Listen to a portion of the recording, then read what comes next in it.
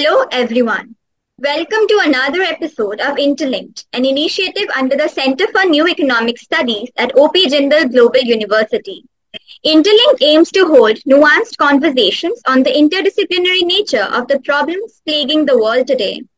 As we hold conversations on the socio-political climate, we want to break down these intellectual barriers and look at topics in a way that will allow us to question them from several facets. If you are listening to us for the first time, do take a look at our previous work. In the light of the ongoing conflict in the northeastern state of Manipur, Interlinked has collaborated with an independent research team that is working closely on the crisis unfolding in Manipur. The collaboration is aimed towards producing a podcast series called The Unravelling of the Conflict. In this series of podcasts, we wish to explore conflict resolution and peace building through different lenses, through intriguing conversations with scholars from diverse disciplines. In today's episode, the team is trying to look at the psychological and emotional dimensions of conflict and the necessity of focusing on the mental and emotional health of the community stakeholders in conflict-ridden areas. The talk would aim to explore the importance of addressing soft power and inner peace in conflict resolution efforts. We are very proud to host Mr. Mandar Apte today. He is the founder and executive director of Cities for Peace, a not-for-profit consultancy that actively promotes peace in cities worldwide. In 2016, he joined George Mason University for conflict analysis and resolution. Apte also launched the World Summit for Countering Violence and Extremism that brings together social justice activists and law enforcement executives from across the world for promoting peace and compassion. Thank you so much for joining us today, sir. Thank you, Samragnee, for this invitation. Okay, sir. So, starting off with the first question, the field of conflict resolution and peace building has traditionally focused on the external factors and institutional solutions. What are some of the risks involved in the same? And how can a shift towards focusing on internal factors mitigate those risks? So this is a good question. When we look at Maslow's need of hierarchies, if the needs of food, clothing, shelter are not met, one can argue that the person may not be happy. However, there is a whole new world of living in the Eastern tradition where two things are realized. One, just having a silver or a golden bed doesn't mean that that person is sleeping peacefully. And even if you have no bed and you sleep on a footpath, you might have the best of sleep, and that person may also share their meal with you. So this Eastern philosophy, well, actually there is nothing Eastern about it. It's a philosophy, it's a way of living, where India is the custodian of this philosophy worldwide, but it's a universal philosophy that unless there is inner peace, unless there is contentment within, we cannot expect that person to go out there and promote peace outside. So that is where the answer to your question is. Western frameworks, Western ways of peace building have always relied on fixing the structures, like removing corruption from the system, being more transparent, etc., etc. And indeed, these systems do need to be fixed. So I'm not saying be corrupt and still be promoting peace, right? Then it's a Dr. Jekyll, Mr. Hyde story. But Western frameworks do not address the person, the human being, because Western frameworks do not think or have not given much thought to who is a human being, and is it just the body, or are there more subtle layers to a human being? Because the Western frameworks don't address that, we cannot expect them to take ownership of integrating that inner peace component in peace building. And so that is where the role of India or the Indic civilization or the Eastern traditions come in, Because for thousands of millenniums, they have studied that internal world, that we are not just our body. We have a body, but we are not just our body. If we were just our body, which is matter, we would not feel tired, will we? A piece of wood, your dinner table, doesn't say at the end of the day, I'm tired, I need to sleep. So because we are not just matter, we feel tired. So something in us feels tired, not the body, not the matter. That study needs to be then integrated into consciousness, evolution, and peace building. That is where I feel that we have to complement the Western frameworks. It is not this or that, it is this and that. To be more effective in the goal of peace building, promoting a harmonious world, both need to be addressed. It's like Western frameworks also look into what they call lack of economic empowerment. So, and yes, of course, we need economic development. So yes, we do need to set up trainings, women's empowerment. All of this is complemented by that inner approach. And just inner approach is not enough. You also need that external framework or systems change to happen also. So they complement each other. Does that answer your question? Yeah. Thank you so much. It answers a lot of questions, and I really like the way in which you brought up that the theories and philosophies of India and the Eastern civilization should also complement the Western theories and things that have been put into perspective for the longest time. So that makes a lot of sense, actually. So this sets the perfect ground for me to move to the next question. So in your article, Leveraging India's Soft Power for Conflict Resolution and Peace Building, you highlight the importance of the employment of Indian culture and wisdom in peace building. What are some of the core aspects of the Indian culture and wisdom that make them important in conflict resolutions? Moreover, how are they different from the Western models and theories?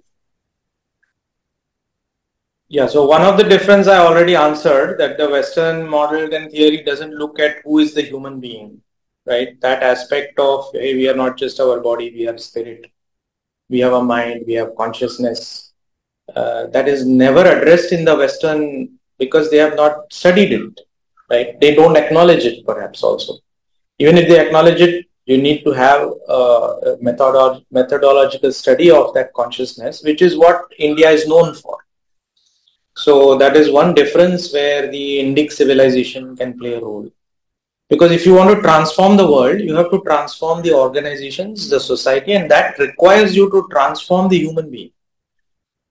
And that potential exists in each and every one of us. For example, the Western concept of putting criminals behind bars, right? The criminal justice system. What are we doing in that criminal justice system to allow the transformation of that individual? Just locking him up in the West, at least there is a thing called solitary confinement. So some of the students that I have taught, these are, people who have committed massive crimes. The sentence they are given is 7 years in solitary confinement. So they are stuck in one room. They just come out for a shower every few days. That does not help that person to transform. And so that is where the Indic civilization, which is all focused on human transformation, finding your higher purpose. And Indian culture, where there is harmony in diversity, people are looking at festivals, celebrations, even death is celebrated. Right. So at the end of 13 days, when, as you know, when somebody passes away, there's a celebration. So that is where the Indian culture needs to step up and play a bigger role.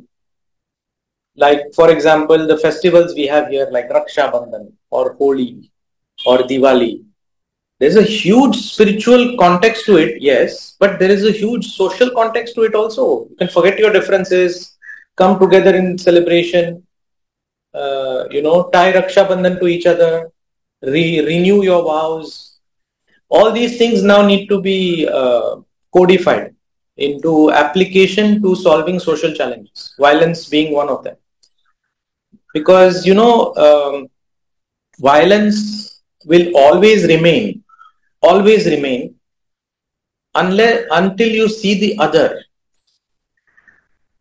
right? So violence will always perpetuate. But if you start seeing that, hey, that person and me are the same, yeah, you start seeing the oneness, then you can empathize, then you can be compassionate, because behind every criminal there is also a victim crying for help, right? And that Western philosophy, Western psychology has now started understanding that, okay, there's something called trauma, and usually they go as deep as childhood trauma, right? But in Indian civilization, because we have studied consciousness, it is not just trauma of this life, it is trauma of past lives, right? So that is where Western philosophy can only complement and learn from the Eastern counterpart to deepen the goal. Yeah, so it is not about I'm better than you, it is about how can we integrate things that are good in both these realms so that we are serving the best.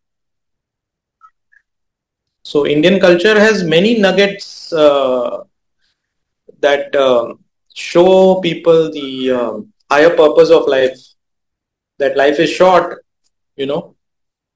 after a few years we are all going to go into that consciousness where we came from. And while you are living here, live happily. That concept is missing in the Western philosophy. So that why is it relevant in peace building? Because peace is not just the absence of war. It's not just the absence of conflict. It is the way of living. It is just a way of life. And it is a natural state. Right? For example, Samragnee, have you ever felt angry? Have you been angry?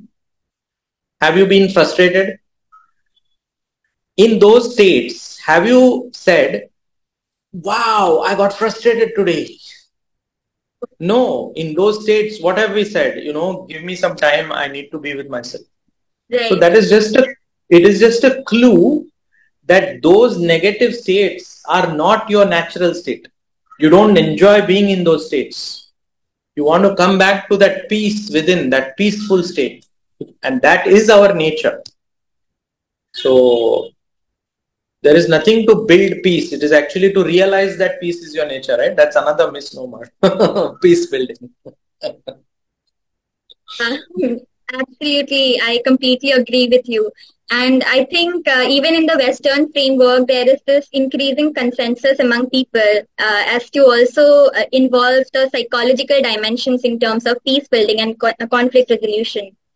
So moving forward to the next question. Conflict often has long-term substantial effects on the mental health of individuals and can also lead to intergenerational trauma. What kind of mitigation is to be done to ensure that the striving towards inner peace is long-term and that trauma is not transmitted through generations? Yeah, this is a very, very important question. Very, very important. So there's a lot of research that I particularly enjoy. Dr. Gabor Mate. Recently, I've been introduced to his work that talks about trauma not just as something bad that happened. Usually we think trauma means something bad has happened to you or to the person.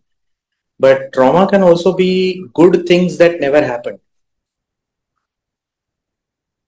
So you did something good, you scored 100 in the cricket match, but when you came home, nobody appreciated it. Right? So it could be as simple as not recognized or not appreciated when you need to be appreciated, something like that, So trauma can be both the negative events or the positive events that went underappreciated. So now this trauma has a very interesting character, I think. The trauma is also proven medical research that it goes to your DNA and it also is intergenerational. So, for example, the African Americans that were brought to America as slaves, now there is no slavery, but they have that intergenerational DNA trend, and that is where is the root cause of their anger, being victimized even today. right? So that is where trauma is not only deep within, but it percolates beyond your generation, and it also has widening capacity. So, for example, in the gang neighborhoods that I work, usually the gang retaliation comes from the space of unhealed trauma, right? So I hurt you because you came and hit my brother, or I will kill you because you looked with a certain lust to my sister, etc., etc. So trauma has that aspect of spreading not only intergenerational but also perpetuate laterally. And so that is where we have to look at ways to heal the trauma.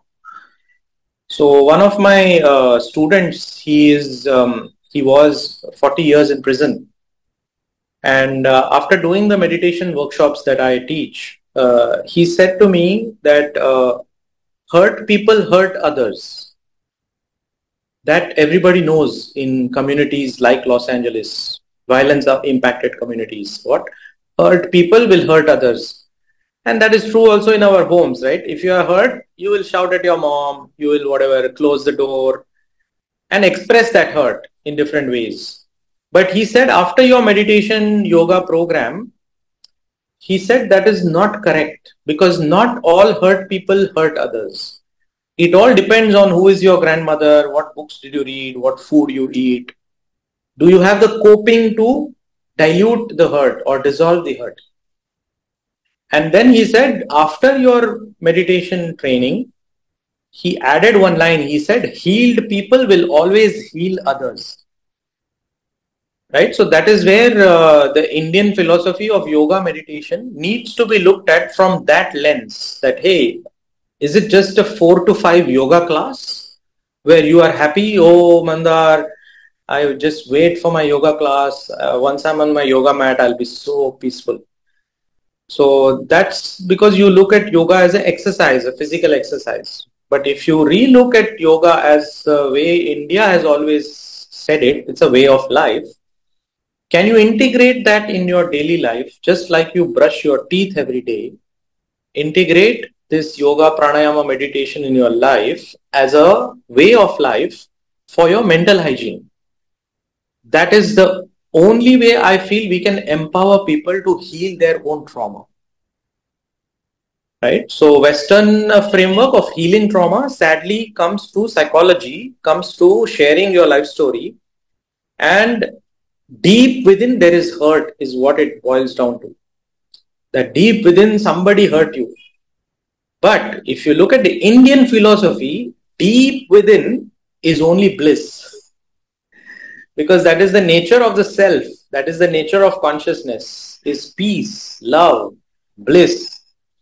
And that is again a place where Western psychosocial support, this jargon, needs to look into, hey, is there something deeper? And yes, come to India, you will see that this philosophy needs to be integrated, because if you want to serve the people, if you want to reduce violence, you have to heal the trauma. You have to empower people to heal their own trauma. And talking about trauma doesn't help a lot. Right? You can keep talking, but then it becomes a record. You are repeating the same record. At some point of time, it has to be washed away. Just like an impression on your blackboard, when you write with a chalk, you can't write after a while if the board is full of written matter, right? You have to take a wet piece of cloth, you have to clean the whiteboard, the blackboard. And some impressions on our mind are so deep that one white cloth will not help. You have to keep cleaning that impression. Because some life events need you to heal deeper, right? The hurt is deep. So just talking about it doesn't help, and it may perpetuate it also. So that is where pranayama science of breathing can help. Thank you so much, sir. I really like the phrase that you said, heal people will always heal others. And it's very nice. I never came across this before. And it's also very interesting how you pointed out that people themselves should take up the responsibility of their own trauma, and they should participate in it through meditation or yoga practices. So it's not always that somebody else would help you, but you equally have to help yourself. So I really like that as well. And moving forward, Cities for Peace as an initiative aims towards building the capacity of local leaders and change makers. What do you think is the role of diverse local community stakeholders in conflict resolution and peace building? So these questions are very well thought of, Samragnee. Thank you.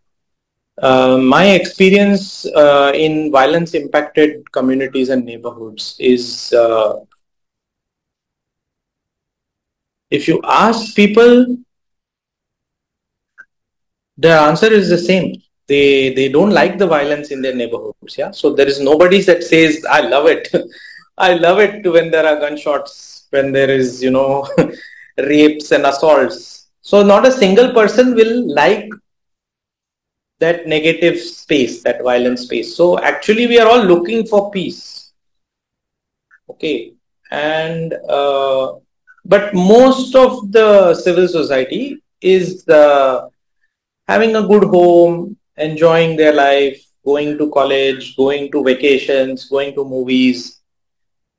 We are not involved in promoting harmony and peace. We take peace for granted. Okay, we take peace for granted. That I live in a gated neighborhood. I live in a great community in Delhi or whatever these big cities. But today, that act of violence, whether it's rage on the road or domestic abuse or suicides or homicides, gun violence, can happen anywhere. A riot can happen anywhere. And especially in America, shooting can happen anywhere. You cannot say my child in that school, because it's in a gated IB school, you cannot say that anymore. So that is where the role of the community leader comes in, the role of the local change maker comes in, because this person has invested their time. When other people are going for movies or other people are enjoying their life, they are putting their time in doing that social justice type of activity, whatever that activity may be. And often these local peace builders, whatever you call them, they are ignoring their own well-being. Because they are giving and dedicating their life for others, they are not focusing on themselves. That's just the nature of this kind of a change maker. So that is where our work started shaping, is by empowering these change makers to look within, to address their own traumas and mental well-being. By nature, they are going to say, wow, this is missing in my community. This is missing in my neighborhood. So those are the people that we need to find in all our neighborhoods, communities, organizations. Is people who are, have a purpose to their life of giving back. And they're not just eating, sleeping, drinking, watching movies, going to the holiday and vacations. They are doing some kind of social activity, paying it forward. So that is where the local change maker plays a huge role in maintaining that community peace. And like I said, they need it even more because they are ignoring their own well-being. It's like, not brushing your teeth, because the time that you spend on brushing your teeth could be better used in serving meals to the downtrodden. So that doesn't make sense, right? You have to brush your teeth. You have to manage your well-being in a similar way. Nobody else can do it for you, right? But if that person does it and gets that aha moment, that person is going to realize that, hey, this inner peace, contentment, well-being is missing in my community. And in fact, that is the reason why violence is happening in the first place. Why would a peaceful person shout? Why would a peaceful, contented person give bad words or hit somebody or write an email that abuses? No, you won't do it. The very fact that people are doing it simply means they are not happy, they are not peaceful, they are not contented. Thank you so much. So once again, you pointed out how focusing on yourself and your inner peace can only help you work towards the external environment as well. So only when you're content with yourself and you're happy from inside, only then you can play an active role outside. So thank you so much for that. And moving forward to the next question. How can working towards sustainable peace ensure trust building between different communities? Given that in situations of conflict, communities are often witnessed raging against one another. Yeah, because like I said, hurt people hurt others. So if you are hurt, logic is going to go away from your awareness, right? You are in that hurt, you're going to speak some harsh words or do some violent action out of that hurt. Yeah. And then when the hurt cools down or the mind calms down, you are going to repent. Say, oh my God, what did I do? I shouted at my mom. I hit my neighbor. For what? This is where violence will again perpetuate, because hurt will calm down, will result in blame. Blame will be self-blame, will be self-guilt. And then you will be violent to yourself. So this is how violence perpetuates when you look deeper into the consciousness aspect of it. So that is where we have to, build trust. And building trust requires two things. One, mutual respect. Okay, mutual respect. And second is unconditional love. So love and respect, you need both for trust to happen. Only love is not enough. Only respect is not enough. So that is where you need to have the some kind of interventions similar to what we offer in the Cities for Peace programs that build both a space of unconditional love and mutual respect for each other. And only then, with that trust, dialogue can begin, communication can begin. You can't enter a room and start conversations with people you don't trust. So that is where, again, some form of, they call it icebreakers, but, some things that unite people, some things that bring people together in their heart. So that is again where Indian culture can be applied. Yeah. So all the traditions and wisdom of the Indian culture is towards heart-to-heart connections. Yeah. So you look at all kinds of festivals we have in all the four Indic traditions. Yeah. In Jainism, there is one day where you are invited to dissolve whatever happened last year. You have to forgive and go to your whatever enemy. So those traditions, like Baisakhi in the Sikh tradition, it's a celebration. So that is where the Indic tradition needs to either play a role, or other people have to see the benefit of that tradition, culture, and integrate it in the peace building goals. Because trust will be dampened when there is violence. And there are many, many vultures out there who are waiting for trust to dampen, because that is where they make money. Right? Media is one of them. Like as soon as there is a negative story, media is loving it because it helps their business model. So you have to counter that with trust building, and that civil society and local change makers have a bigger role.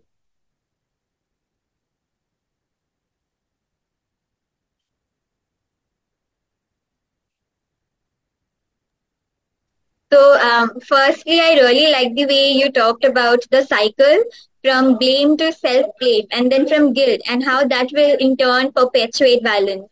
So, firstly, I really like that. And secondly, I also appreciate the way you spoke about how mutual love and respect can only focus towards communities coming together and having constructive dialogues. So, that's also much appreciated. And moving forward to the next question. In one of your posts, you mentioned about the business case for peace. How is peace to be redefined or reframed such that businesses can take an active role in peace building? And what is the role of different organizations in investing in peace? Yeah, so that is what I alluded to in almost at the end of my answer in the last question is there is a business of violence, right? So if you think about any different, different types of violence like child trafficking, drugs, even the wars, it is a business model. Somebody is making money. And because of that, that business thrives, grows. So this can only be countered if you have a stronger business case for peace. And somebody is making money or saving money by promoting peace. And that is obvious because as soon as violence happens, business suffers. But that is where civil society and business have to work together to actively invest in peace. Because the cost of violence is unpredictable. It will be huge. Right? The loss of revenue will be huge. COVID being the last global violence, right? It's an unseen enemy. Nobody knows what it was. But it has disrupted families. It has disrupted businesses. When we started our work in Los Angeles, we started with calculating the cost of violence. So one murder happens in the city of Los Angeles. We calculated all the activities that happen from the city where city money is spent. Like police need to be sent to the area to find the criminal. Once the criminal, he needs to be put in jail. They need to go through a trial. There is a sentence. There's prison time. The violent neighborhoods need now more police. More police means more uniforms, more cameras, more guns. So all this, we calculated the cost of violence of one murder and it came to about $1 million per murder. So that is where the business case for peace is obvious. All your money, taxpayer money, is being spent in the business of violence. If you actively promote peace, you can save that money that is being spent on violence and you can actually channel it to promoting public health, public services, better food. This exercise needs to be done by civil society, local government, and the business community.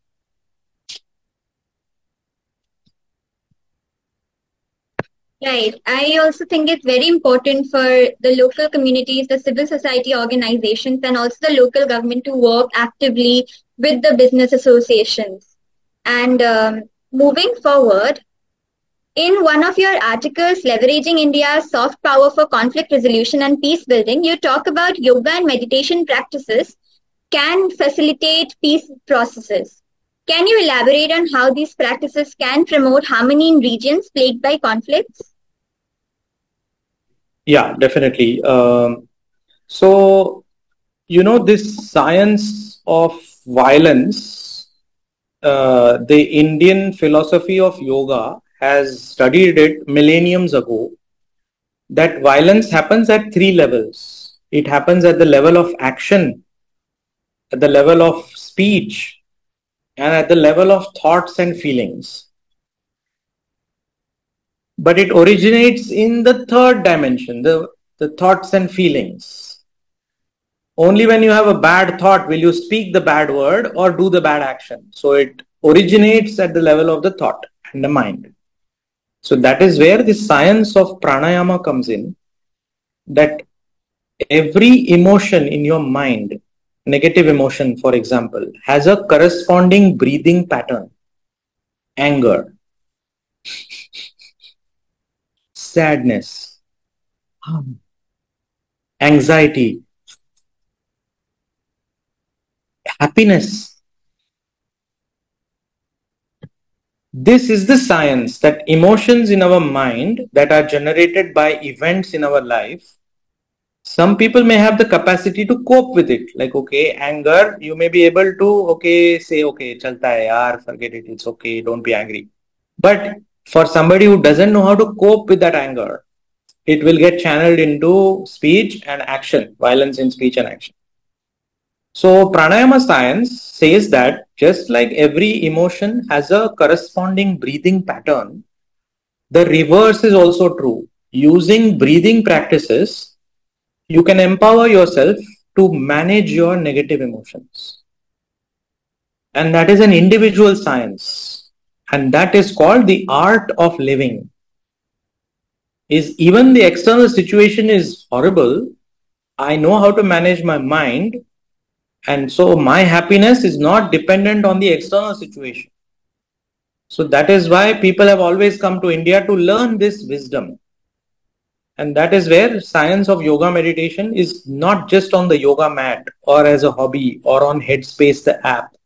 It needs to be now codified into how can it help reduce the violent tendency, right, of a past criminal or whatever, people who are in conflict with each other, is use this science of pranayama to heal the hurt, reduce the negative emotion in the mind.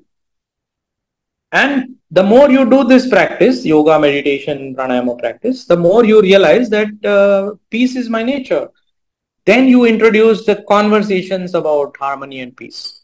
Because then both sides are ready for a dialogue, right? So that is what the Art of Living Foundation, which I'm associated with, has been doing in Manipur and in many areas of the Northeast. But this work now needs to be amplified. So whoever is listening, just search for Art of Living Northeast on YouTube. You'll see many, many videos of work that is being done by the locals. And that is how it has to remain. It has to remain a civil society initiative.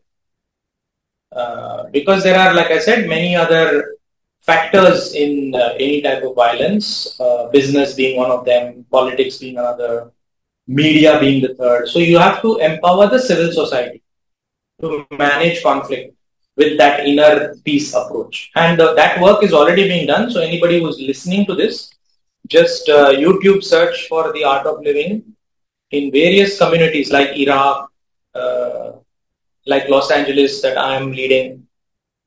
And more people need to get involved. So, and don't forget your role as an academic. You have to also get involved because you can do a long-term research. Yeah. Thank you so much, sir.